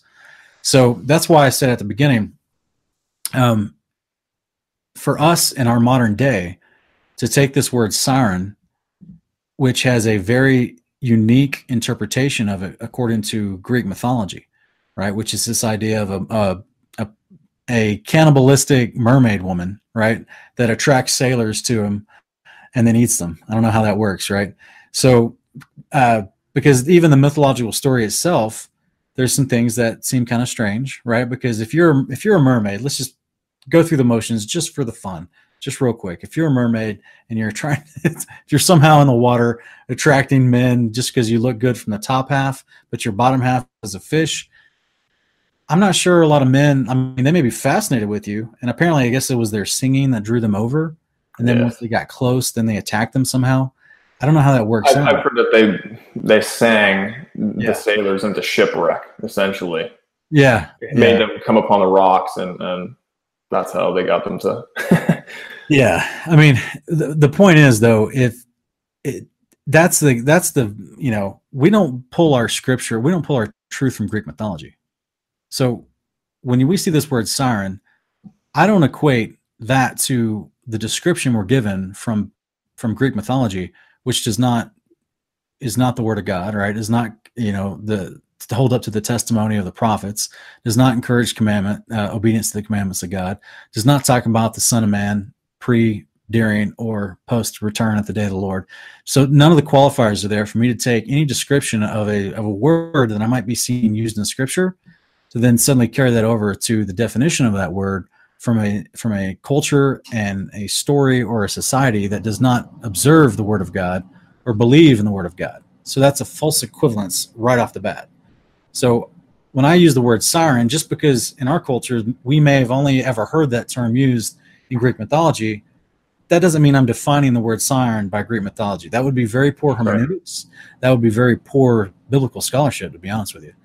So I'm going to immediately throw out any pictures that I may have from Greek mythology about how they defined a siren, and I want to look at any use of that word we see throughout the rest of Scripture. So if we, just for example, the 6 different times this word is used in the rest of Scripture, I can look 3 of those times in the book of Isaiah.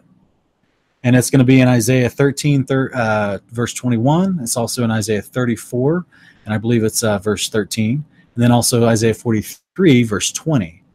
And so if we look at those particular verses, like we just look at verse 13 real quick, and it's Isaiah 13, 21. I'm sorry. Let me see real quick. Let me pull that up. Because it doesn't have any correlation in its context to being anything to do with the sea or a creature in the sea or any kind of hybrid version of a half fish, half woman in the sea. Okay. So it talks about but desert creatures will lie down there and their houses will be full of owls. Ostriches also will live there and shaggy goats will frolic there. Now, this is just this particular translation. Isn't that right, Ken? Because we have the word ostrich is replaced for the word siren in this verse. And the word shaggy goat is replaced for the word satyr. Yeah. Isn't that right? And what's a satyr? Satyr is another mythological creature that's half man, half goat. Fawn. Yeah, exactly. Right? Half fawn. This is actually the classical depiction of Azazel. Aziz a satyr. Yeah. The Pan. Or right? Pan. Yeah. Right, Pan. Yeah, that was a classical depiction as well. And of course, we even have allusions to this in Scripture where was it Ephraim the Hittite was fawn-like? Is described as fawn-like. And then we've even got, supposedly in some of the ancient records, I have to go back, I believe it was Josephus, but he talked about the Hittites being full of satyrs. So, here's the thing, guys. The Nephilim practices were happening after the flood. And part of those Nephilim practices was not only genetic manipulation to create bigger men called giants, but was also to blend the species together to create these hybrid versions of half beast, half man. So this is, in my opinion, if I were to immediately transpose this conversation into our modern narrative with modern science and politics, this is where the transhumanism species debate is going, is because they're trying to get us back to these practices of occultism, which blends the species together as much as they can through genetic splicing to create hybrid creatures. So, but that's a little bit of an aside. The use of this word that we see translated into siren, its original from the Hebrew to the Greek by the scholars who created the Septuagint Bible in approximately 300 BC. We see this same word in Isaiah also. So this, in the days of the creation of the Septuagint, we also already had the scroll of Isaiah written. Okay, so they knew what this word was about. They knew what this word meant. And all we're doing is we're taking them, or at least I should say those who reject Enoch, all they're doing is they're taking this one specific word that a modern translator in the 20th century, R.H. Charles, decided to use this word he was looking at in the Hebrew Aramaic and he brought it over and called it a siren. Whereas that same word is translated in other places to be just animals, like an owl or an ostrich or a creature or a monster, even in some translations. So the scholars, they are in disagreement themselves about how they're wanting to translate this. And I think that that's interesting. And that's just, like I said, those 3 places in Isaiah I mentioned are just a couple of mentions of it. So the point being, when we see this in Enoch 19, was it chapter 18 or 19? I believe it's 19. Yeah, Enoch 19, verse 2. I would discourage people from, if you see a word that just because the only time you ever heard that word was from, a bad movie or, a cartoon somewhere growing up, or just because they're going off Greek myths and fables about stories that are not scripture, I would not let that be the defining thought in your head. So that's why I always want to refer back to the scriptures. And we do see this word used in the scriptures. Yeah, absolutely, man. I don't think there's a stretch at all involved with the very real reality that creatures that were chimeric in nature existed, even in the days of, the times when they had to go into Canaan, when Israel was commanded to go into Canaan, right? And Yahweh had said to root out creatures, beasts from certain tribes and other ones they could keep. So there has to be a plausible reason behind him instructing them to do that, right? And as we know, a lot of times it had to do with the fact that they were blending things and creating abominations. And so... Yeah, and that's why last chapter I did spend some time trying to parcel out this idea of the different circumstances that we see judgment happening in the post-flood land of Canaan, that God uses the Israelites to come in and kind of surgically strike some cities and some provinces and some areas with different types of clans. Some were driven out naturally, others were driven out by force, some were conquered and then literally parceled out according to how tall they were. Some were, only the men were killed, everyone else was left alive. And then in other severe cities and other severe circumstances, man, woman, child, and even all the animals and livestock and everything in the city, buildings, everything was burned to the ground and killed. So we're seeing different, God is just. And that is our theological premise for everything, right? God is just. So he is not going to unfairly judge someone according to something that doesn't deserve it. So we're seeing a huge example all throughout Deuteronomy, all throughout the book of Joshua, and even into the days of David in 1st, 2nd Samuel, 1st Kings, 1st, 2nd Chronicles. We see all these wars that are going on in the land of Canaan between the Israelites and the surrounding nations, where there is different judgments being used for different clans according to their corruption, according to their sin, according to how God instructed the Israelites to handle them. And that gives us huge indication, because the punishment does fit the crime with Yahweh. He's judging them accordingly. Yeah, and I'm sorry to get too far from that, Ken. I just want to say many of them in those land of Canaan were practicing these techniques we see not only in all types of hieroglyphics and carvings throughout the thing, but it's told to us in other extra biblical books that they were blending species. This was a practice of the Nephilim. Man. If we want to even look at the book of Jasher, which is referred to by the writer of Joshua and 2nd Chronicles, is this not recorded in the book of Jasher? When you look at the book of Jasher, it hands down describes these animal-human hybrid creations, and you can't get away from it. These things existed according to the account of Jasher. But even today, man, what's going on in our world today? We got interesting chimeric things happening in labs, right? I mean, it's coming through in mainstream a lot more, right? Where they're talking about blending human species with animal species, and I believe that as we continue to tamper and go further in that direction, that there's nothing new under the sun, right? Yeah, we're gonna have judgment come because of our own abominable creations in this day and age. So it's just, we can do it today, and they definitely were able to do it back in days when human beings were smarter. And, and you know what I mean?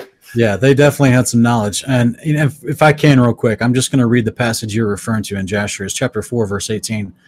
It says, and their judges and rulers went to the daughters of men and took their wives by force from their husbands, according to their choice. And the sons of men in those days took from the cattle of the earth, the beasts of the field, the fowls of the air, and taught the mixture of animals of one species with another, in order therewith to provoke the Lord. And God saw the whole earth, and it was corrupt, for all flesh had corrupted its ways upon the earth, all men and all animals. It's right there. I mean, it's just saying this is a huge claim. And this is what I was saying earlier. Like, we don't take information from pagan sources, like the occultic sources like ancient Greece or ancient Egypt or the ancient Sumerians or the ancient Akkadians. We don't take their hieroglyphs and make scripture out of it. Yeah. We take things that are given to us in scripture, and if we see a parallel in ancient occultic cultures, then that just only helps us venerate scripture all the more. So in an idea here where we see Nephilim practices of they were genetically corrupting things, which is why Noah is called Tamim. It's a genetic word used for righteousness. In Genesis 6:8, Noah was the only one left that was considered perfect in his generations. Well, the Hebrew there says he's Tamim. That is a term used all throughout the Old Testament when it talks about the sacrifice, the lamb that was to be without spot or blemish. It's a medical term for a specific genetic purity. So all flesh was corrupted, as Genesis 6:5 and Genesis 6:11 and 13 tell us. This is exactly what Jasher 4:18 is parodying as well. And even, John, even further on in a latter chapter, 36, I'll just read a couple verses here. It's really interesting, where they come across some of these creatures, right?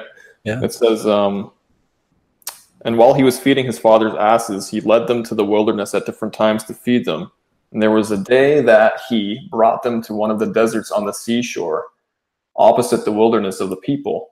And while he was feeding them, behold, a very heavy storm came from the other side of the sea and rested upon the asses that were feeding there, and they all stood still. And afterward, about 120 great and terrible animals came out from the wilderness at the other side of the sea, and they all came to the place where the asses were, and they placed themselves there. And those animals from their middle downward were in the shape of the children of men, and from the middle upward, some had the likeness of bears, and some the likeness of the kephas, I'm not sure what that is, but tails behind them from between their shoulders reaching down to the earth, like the tails of the Dutchephath, I'm not sure what that is either. And these animals came and mounted and rode upon their asses and led them away, and they went away unto this day. And one of those animals approached Anna and smote him with his tail, and then fled from that place. This is during the days of Jacob and his sons, right? So depending on where the viewer, sits in terms of the validity of Jasher, which I know is a contentious book. I mean, hands down, this is talking about chimeric animal-human hybrids, right? 120 of them, and they ride upon asses. So it's. And here's the thing: that this is not mythology, because this is being done in labs today.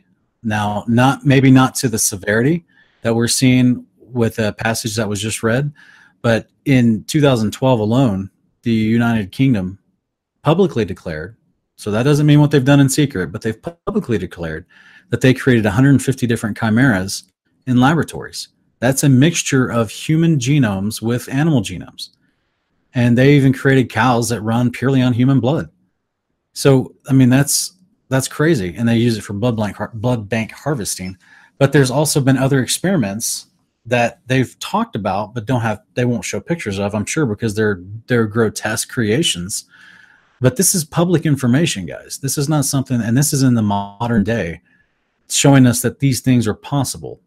And the extra biblical text, the apocryphal text, and scripture itself tells us that these practices are called Nephilim practices. This is the practices of the offspring of the Watchers that was taught to mankind. And this is not good. This is bad stuff. And this was going on wherever we see Nephilim clans. This was one of the practices of the unrighteousness that was happening that leads to the corruption of mankind. And so, regardless of what you think of Jasher, there's plenty of other evidence and other extra biblical sources and the scriptures themselves that lead us to understand these ideas. So Jasher just it's kind of like I was mentioning earlier with Second Baruch. Jasher just puts it to us in one sentence very plainly, so there's no way to misunderstand it. So I think that's important for people to understand. and take into account these ideas that our first line of hermeneutic, that when we look at stuff in Enoch that talks about sirens, I don't interpret that through Greek mythology. I look for something else in Scripture that lines up with that. Now, if I see a common theme or something declared in Scripture that any writings or historical documentation or hieroglyphs or anything to do outside of the Scripture that parrots what I already found in Scripture, then suddenly I feel like, well, maybe that's Scripture defining accurately the history that is being documented by other nations. Does that make sense? Scripture is always in first priority with us. Yeah. That's the way we look at this. So I want to encourage people to possibly take that same stance as well. And you're going to have an easier time finding your baseline for what is valid in Scripture.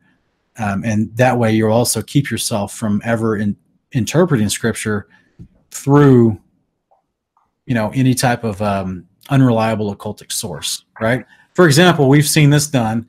People try to prove the Trinity, so they go to the Talmud.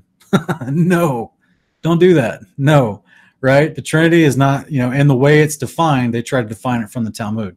So that, to me, that's the reverse of the hermeneutic I'm talking about. That's the backwards way to do it. So we take Scripture first. We find parallels within Scripture of word usage, of contextual usage. And then if anything else lines up outside of that, that's fine. That's whatever. That means Scripture is venerating an accurate version of history. But we don't use other occultic pagan sources to give us ideas that are not already in Scripture. That would be bad. Okay? All right. So do you want to read chapter 20? Yeah, sure, man. Okay. Okay, and these are the names of the holy angels who watch. Now we get to talk about some of the good angels, Sean, and some of the things that they watch over, right? That's right. All right. Verse 2, Uriel, one of the holy angels who is over the world and over Tartarus. Raphael, one of the holy angels who is over the spirits of men. Raguel, one of the holy angels who takes vengeance on the world of the luminaries. Michael, one of the holy angels, to wit, he that is set over the best part of mankind and over chaos. Sarachael, one of the holy angels who is set over the spirits who sin in the spirit. Gabriel, one of the holy angels who is over paradise and the serpents and the cherubim. And Ramiel, one of the holy angels whom God set over those who rise. Interesting. Yeah, there's we get the job titles of some of these leading angels. And this is where, some people would refer to these as kind of like archangels. These are just angels like in charge of other angels. They're kind of given big, important positions of responsibility, at their creation. One of the ones that stands out to me right off the bat is, we already talked about Raguel, right, in verse 4, how he's over the world of the luminaries, and that's all the stars that we just saw, and how they transgressed and were punished for it. So that means those seem that the stars themselves, the luminaries, are seeming to express some sort of sentient behavior, right? They can think for themselves. They can choose to obey and disobey, and when they disobey, there's punishment involved. Raguel's over that, which is interesting. Michael, right? I think it's interesting, and I don't exactly know what this means, but to say that he's over the best part of mankind. And that's fascinating to me. Yeah, I think, if we want to look at, what we know that he's over Israel, right? So you can, right. I don't think it's condescending to say that Israel, and anyone that's grafted into the concept of what Israel is, I don't think that's, necessarily boasting incorrectly that Michael's over a nation of people who will obey Yahweh's instructions and want to be grafted into that nation as a whole of people. I agree, and I just hope that I can add to what you're saying so the viewer understands. When we say Israel, we're not talking about the political, literal, geographical landmass of today. That's right. The Bible speaks of Israel as people who believe and obey the commandments in faith. So this is not political nation of Israel today that we're talking about. We're talking about the family of God. It's generically, idiomatically called Israel. And that's how we're grafted in. Whether you're born as a literal descendant or we're not born as a literal descendant and you came to obey the terms of the covenant of the Almighty, of Yahweh, in faith and obedience, you're now grafted into this idea of the nation of Israel, right? And I hate to use this term because it's so fraught with semantics, but we're talking about the spiritual nation of Israel, not the literal geographical political nation of Israel today. Yeah, and when we say spiritual Israel, Sean, we're talking about spiritual people who will get resurrected, right? They're going to take part of the covenant promises, the ones that want to be in covenant now while they're in the flesh, right? Where they're referred to as Israel now, and they become spiritual at the resurrection as they remain God's people of Israel at the resurrection, right? That's right. Yeah, we're like Paul explains to us in 1 Corinthians 15, as the resurrection, we're given spiritual bodies and not fleshly bodies anymore like we have currently. We're given new types of bodies. And then Isaiah 26:19 says the earth will give birth to departed spirits. And so that we, and this is, in my opinion, what Jesus is referring to in John 3 when he tells Nicodemus, you must be, to see the kingdom of God, to get to the kingdom of God, you must be born of water and spirit. Whereas now we're born of the soil, right? Our bodies now, Blood, yeah, we're born of flesh and blood, but that flesh came from the soil, the ground, the earth. Whereas in the future, the Spirit is going to raise us with some new type of body that's called a spiritual body, and there's water associated with it, which I think is fascinating. Yeah. So it's like a different type of chemistry of creation, if you will. Which is, in my opinion, it's going to be fascinating, Sean, that when we get to chapter 22 of Enoch, Sheol, right? We know that contextually, Sheol is surrounded. It's referred to as an aqueous womb, right? That's right. Yeah. Yeah. And we depart through that womb when the earth gives birth to the departed spirits, as you just referred to on the day of the Lord. Yeah, that's very interesting. It's the true baptism, man. Exactly. What the baptism actually points to is the actual literal resurrected baptism. Gabriel, one of the holy angels, this is verse 7. Gabriel, one of the holy angels, who is over paradise, and the serpents of the cherubim. So this is fascinating, okay, because now we've got a cherubim class of angels being called serpents. Yes. Yeah, lots of implications there, huh? Yeah. We got, what do we got? We got the dragon, Satan, whom I'm theorizing from our readings in Enoch is the actual guy Azazel. He's called the serpent in Revelation. So is this Gabriel? I have a different theory over that, but yeah. What's your theory?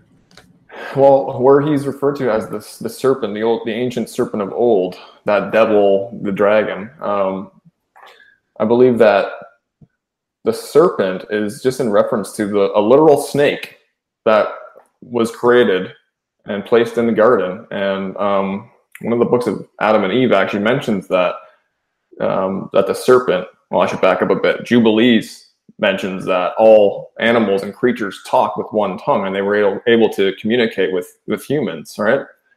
Before the fall. After the fall, they were unable to do that.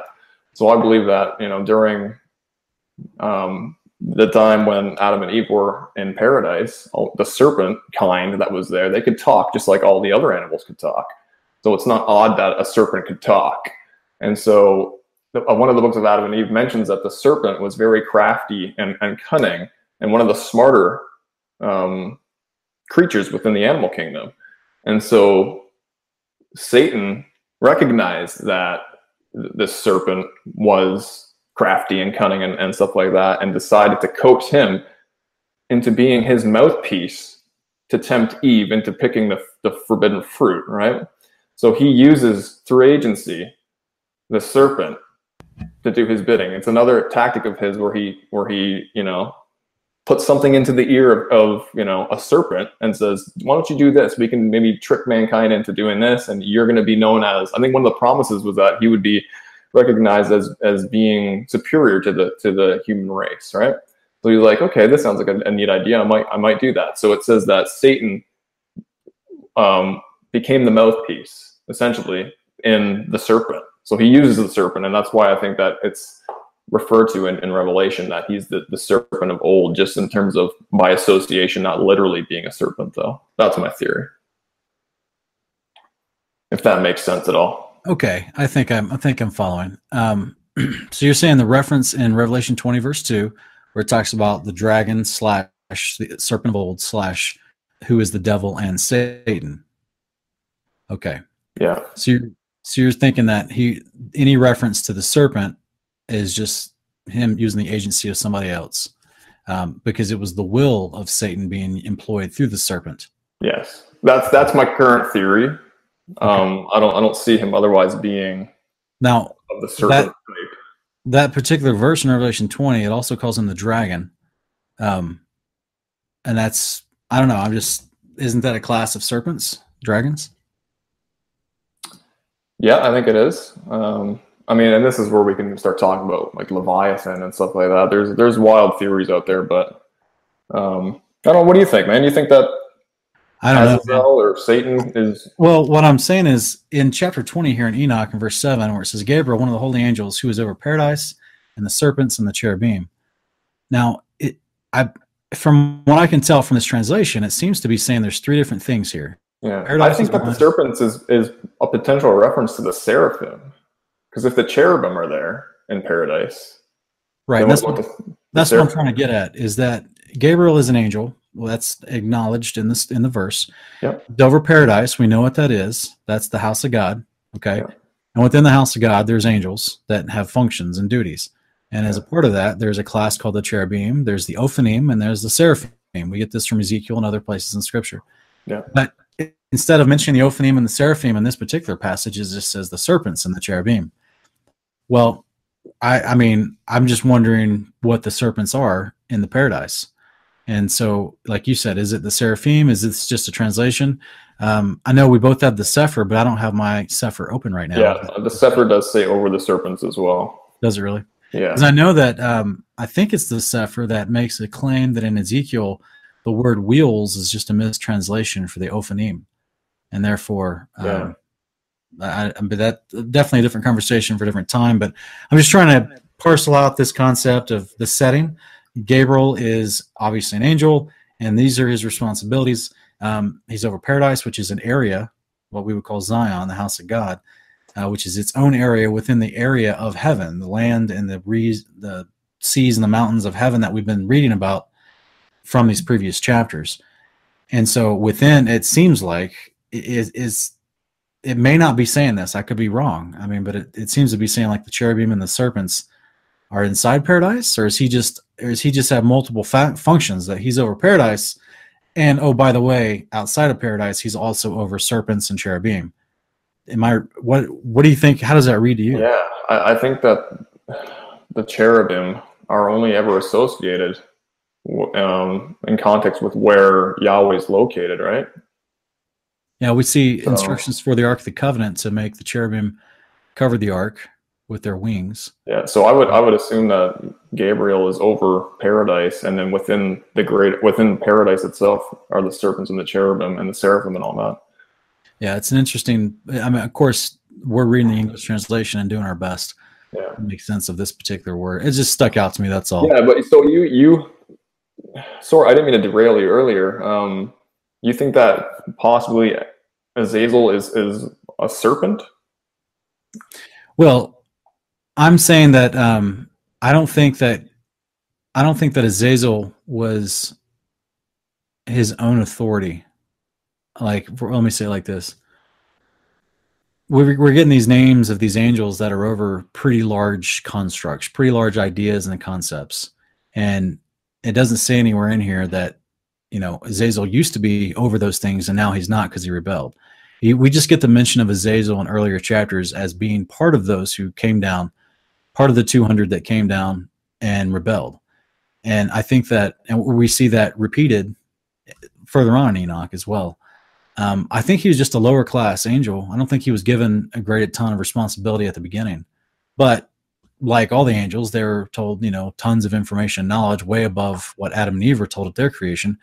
So they had a greater perspective and knowledge to begin with. And he understood agency so well and pertaining to the law that he uses it to his advantage to get other people to do bad things. And so I just think that I don't know if he was under the authority of Gabriel, but I just think it's interesting because what we see in Revelation 20 verse 2, it mentions him as a dragon and the serpent of old, who is the devil and Satan. There's like 4 descriptions in one little verse. And like I've showed in previous episodes here, I have what I feel is a strong case for Azazel being the Satan character, that we see in Revelation 20. And I just think the mention here is suddenly it's thrown in serpents with the cherubim. And I for whatever reason, there's this, unfortunately, this would lend into a much longer study that would parallel this idea that there's an actual class of angels that are serpents, in a sense of their creation, of which Azazel was a part of that class. If I could say it like that. Yeah. Okay. I don't know if I'm explaining this properly. Oh, you did. Yeah, you did. Yeah. And without going on a huge rabbit trail with all these other scriptures, that's just how I was trying to surmise it real quick for the viewer. But so, and I could be wrong. It could be not talking about that at all. But that's what pops to my mind, and so I'm just kind of keeping that in the back of my mind for now. Yeah, and all I have is like I said, just that incident in one of the books of Adam and Eve, which I haven't fully vetted yet. I'm not sure, where that lands on the spectrum of valid and worth testing and not. But it's just, I find it interesting that through agency, which Azazel's very good at, he coaxes the serpent kind and kind of like puffs up the serpent, who was already a puffed up creature to begin with, apparently, to go ahead and trick Adam and Eve into making an oath and eating something that they weren't supposed to eat. And so, yeah, and I think, Ken, these 3 chapters we just went over, is we discussed so much meat, so many things here in these 3 chapters that are great stuff to research. We found a ton of parallels with the modern canon of 66.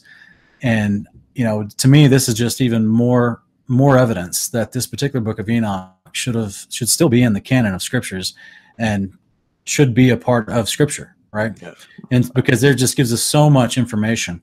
And what I find is interesting as well is just for the natural inclination of people that are always curious about, angels being referenced in the modern American canon of 66. That we don't get any extra details about. Well, the Book of Enoch gives us a ton of details about angels. Yes. So if you want to know that, sorry, I was going to say, and additional books too to the Book of Enoch that have been removed also talk a great deal about some of these angels. I mean, we just talked about one, Sean, in this last chapter here, verse 8, where it says, Ramael, one of the holy angels who God set over those who rise. He's referred to in 2nd Baruch as being the angel of the Lord that essentially destroyed the 185,000 Assyrians that were camped around Jerusalem, right? So we get by name the angel of the Lord, who Enoch tells us existed as Ramael before any of these other books, right? So Enoch was shown who this guy was. So we don't get those details in the canon. It's just the angel of the Lord. And then because we only get that term, angel of the Lord, we make up these, we assume that, well, based off of our presuppositions and previous understanding of scripture, that this must be maybe a pre-incarnate Jesus or Yahweh somehow. there's a lot of speculation that happens. Yeah. Because we haven't getting any information on who these angels are that are helping God help mankind. Yeah. Because they're his agents, his ministers that we're told. And we see them interacting all the time, and we don't get a lot of backstory on them. So people are naturally curious. And over time, and I know in my own life, I've heard pastors say, well, we shouldn't, we don't want to encourage the worship of angels. Well, God giving us information about people helping us out is not worshiping angels, right? So again, this is just silly little arguments that are brought up to try to detract people away from studying these books that were removed from the canon, because they think they attribute these straw man arguments that, oh, well, just because you're interested in to know more detail about these angels, then you're going to worship them. It's the most ridiculous logical process of thought. And like I said, it's just a straw man argument for them to try to support their fear. And I would suggest personally, the only reason a person may discourage anyone else away from reading these apocryphal books, just to not even test them, is because the moment they tried to test them, they didn't understand what they were reading, and therefore they became afraid. Yeah. And this is where I would say a person who has spent their time in the modern American canon of 66 and understands what they're reading and can understand the contextual themes everywhere that's consistently repeated everywhere by all the prophets, right? These ideas that we're talking about of Sheol, the first resurrection, the return of the Messiah, all these consistent ideas here that are constantly reinforced throughout the prophets. If they don't have a grasp on the Old Testament prophets and understand what they're talking about, they're going to they're going to feel fear when they read these apocryphal and extra biblical books because they don't understand the references. Yeah. So therefore they think it's somehow strange or pagan.